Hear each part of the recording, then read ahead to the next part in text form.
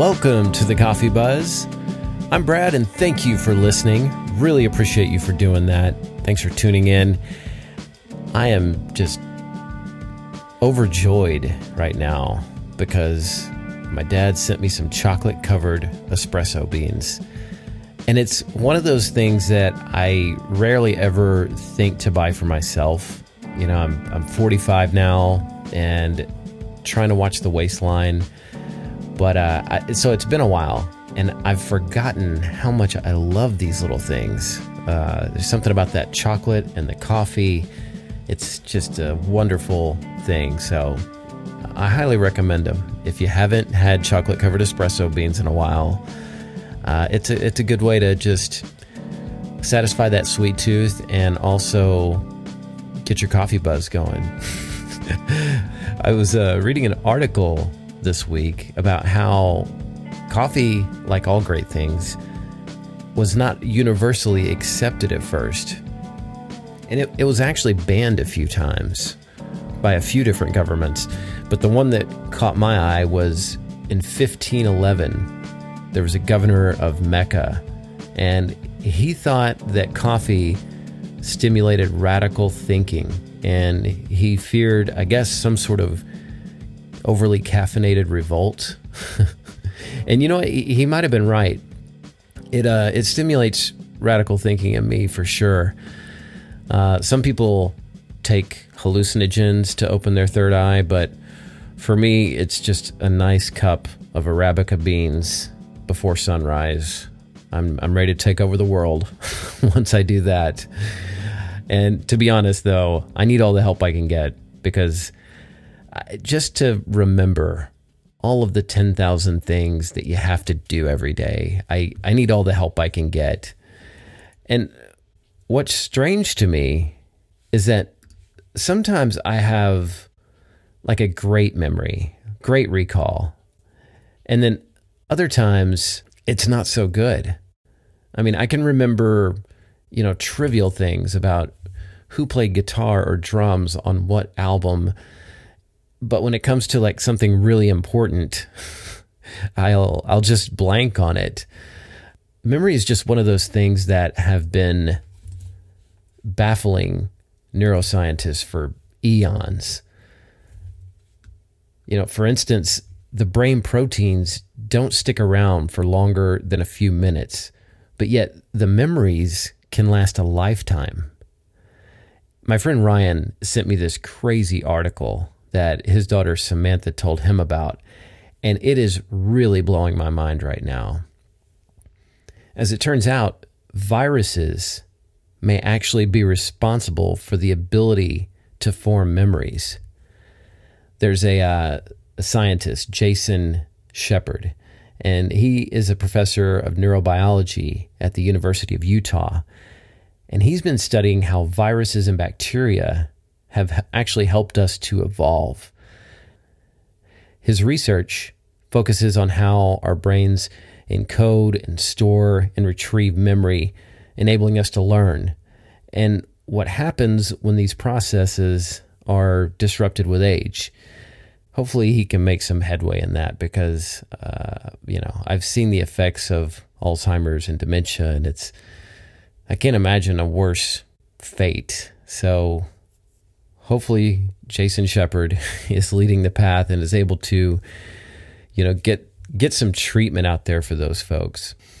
Now, this next part might get a little meticulous in the details, but I just don't want you to think I'm making this up, because when I first read this, it seemed like a sci-fi story. So neurons in the brain don't actually touch. There are these gaps called synapses, and across those, signals are transmitted. And specific patterns of activity can alter the strength of these synapses. These are known as synaptic plasticity. And these patterns mediate both learning and memory. And what Shepard's research discovered is there's a protein called activity-regulated cytoskeletal, or ARC. We'll just use that for the rest of the episode because that's much easier to say. But by carrying out memory tests in ARC-deficient mice, Shepard and his colleagues have shown that ARC is essential for memory. He says if you take ARC out of the mice, they don't remember anything. And these mice initially appear to be capable of learning, but yet aren't capable of retaining these memories. And he goes on to say, if you come back an hour later or a day later, there's just no consolidation. Based on the studies, Shepard believes that ARC is a critical piece of the brain's conversion of memories from short-term to long-term storage. And as a result of the study, researchers now believe that a chance encounter that occurred hundreds of millions of years ago led to ARC's influence in our brain and our memory function today. And through mouse experiments, it's always the mice, right? We always got to pick on them, but I guess we got to do it. But through these experiments, they found that ARC proteins behave like viruses, infecting our cells the way that real viruses do. So if I'm understanding this correctly, I mean, my memory is not in my brain after all. Since it's in the cells, we're talking about the whole body. The researchers suspect that the virus happened sometime between 350 and 400 million years ago. So the only logical explanation for all this is aliens, right? I mean, come on. We just happened to encounter a virus that all of a sudden made us able to have long-term memories. I think the aliens basically gave us an upgrade. They go, you know what? These guys need an external hard drive, and we're going to hook them up because they needed to upgrade our operating system in order to carry out all of the crazy experiments they do, right? I mean, I'm making part of this up, but it makes sense to me. Although I did hear something that kind of made me question my belief in aliens recently. It's called the Fermi paradox. The theory says that there are trillions of habitable planets in the universe for supporting life. I mean, sometimes it's hard for me to really wrap my brain around how big the universe is. I mean, if you think about it, there are 10,000 stars just in the Milky Way for every grain of sand on Earth. Think about that.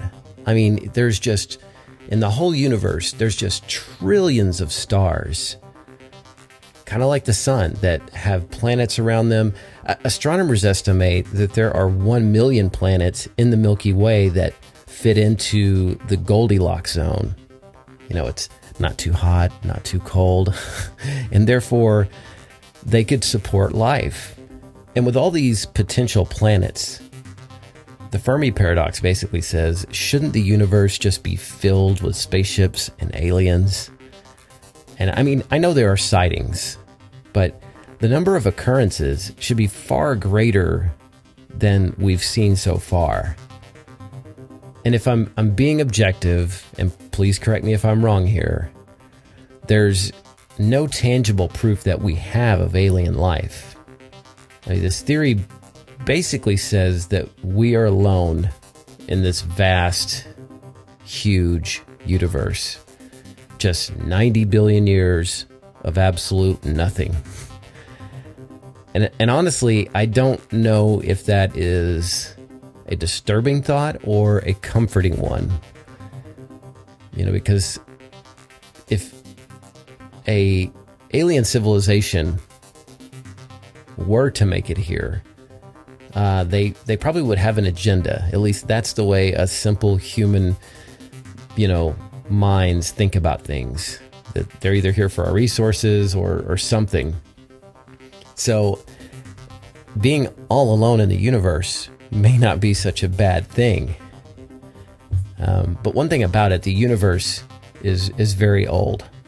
Just on Earth, there's been life for 3.6 billion years. We've had intelligent human life for about 250,000 years, but only had communication tools for the last century. So there may very well have been some vast alien empire out there that lasted for millions of years, but we just missed them. And I know a lot of people smarter than me believe in this theory, but I don't know. I just can't let go of my belief in the existence of aliens. It makes too much sense to me. There's too many things that are unexplained. And maybe they're not even carbon-based life forms like we are. And so possibly the whole concept of Goldilocks planets may not even be a correct measure for potential life. I'll be honest, my imagination runs wild with this. I mean, I actually think there could be an alien sitting right next to me as I record this, but maybe they vibrate at a different frequency than I do. So I'm not seeing them, but someone else might be able to. And like I said, there's just too much about life that is unexplainable for me to rule out that possibility. So, not today, Fermi Paradox. I don't believe in you today. I might change my mind at some point, but I'm not going there yet. Of course, this could all be explained by looking at existence as a simulation. I keep working on that episode. It's still percolating because it's such an abstract concept and there's so much to say about it that I just haven't been able to get all the points that I want to across yet. So I'm still working on that one. Hopefully I'll have that out soon. I do want to thank Samantha for the article about memory and where it comes from. It's really a radical concept, and it's probably the only part of this episode that's actually based in fact. So thank you for that. I'll post the link in the show notes. And you can also find a link to all the social media ways to contact the Coffee Buzz, as well as my monthly playlist. I've got one for January. People go vegan for January, and I've made a list, or a playlist, I'll say, of some of my favorite vegan and vegetarian musicians. You might be surprised at some of the folks on there. I hope you enjoyed this episode. Thank you 90 billion light years and back for listening. I will talk to you next week.